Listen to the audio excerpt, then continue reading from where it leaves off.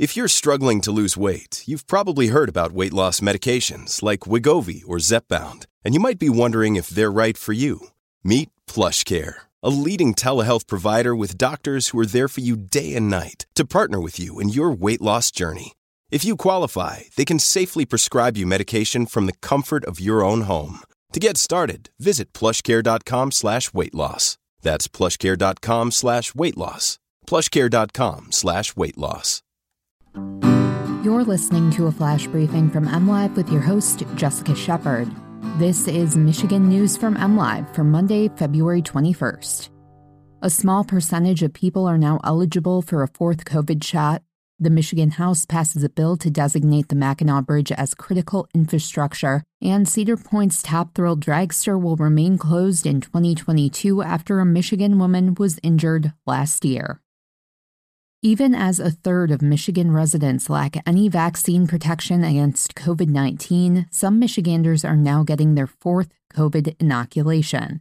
They would be among the 2.7% of adults who are immunocompromised, a condition that puts them at higher risk of contracting the virus and developing severe symptoms.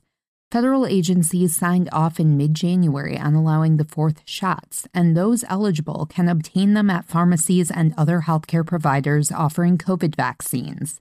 The eligibility pool includes people in the midst of cancer treatment, those who have had an organ or stem cell transplant, have advanced HIV, are born with moderate or severe immunodeficiency, or taking drugs that suppress the immune system, such as high-dose corticosteroids or biologics.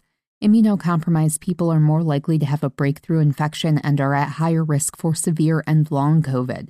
It's estimated that immunocompromised people account for 40% of hospitalizations among fully vaccinated people hospitalized for COVID-19.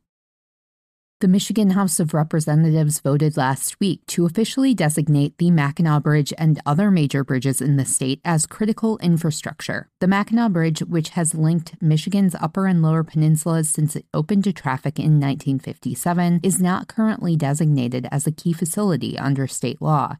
That means a person trespassing on the bridge is not subject to a felony, as they would be if they illegally entered a power plant, a water treatment facility, a railroad switching yard, or other types of properly deemed key facilities. Law enforcement first discovered this loophole when a felony trespass charge was dropped against a person who climbed the bridge without permission to take photos. If the bill becomes law, it would add the Mackinac Bridge to the list of key facilities and aims to deter future attempts to trespass with the threat of a stricter punishment. It passed the House this week in a 99-6 vote. The bill now moves to the Senate for further consideration. Top Thrill Dragster, the roller coaster involved in an incident last summer at Cedar Point, will remain closed in 2022. The park made the announcement Friday, the same day the Ohio Department of Agriculture released a lengthy report on the accident and determined that Cedar Point did not violate any laws or rules in its operations or maintenance of the ride. The 2021 incident injured a Flint area woman. The ride, which debuted in 2003, had been one of the park's most popular, featuring a single 420-foot-high hill and a top speed of 120 miles per hour. It was shut down immediately after the August accident.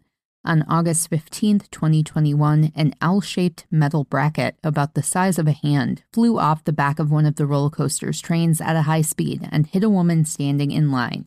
She sustained severe head injuries and was flown to a hospital in Toledo. A spokesman for Cedar Point declined to say whether the park had determined what caused the accident. You can always find the latest Michigan news by visiting mlive.com, and make sure to check us out on Facebook, Instagram, and Twitter. We'll be back here tomorrow with more Michigan news from MLive. Thanks for listening, and have a great day.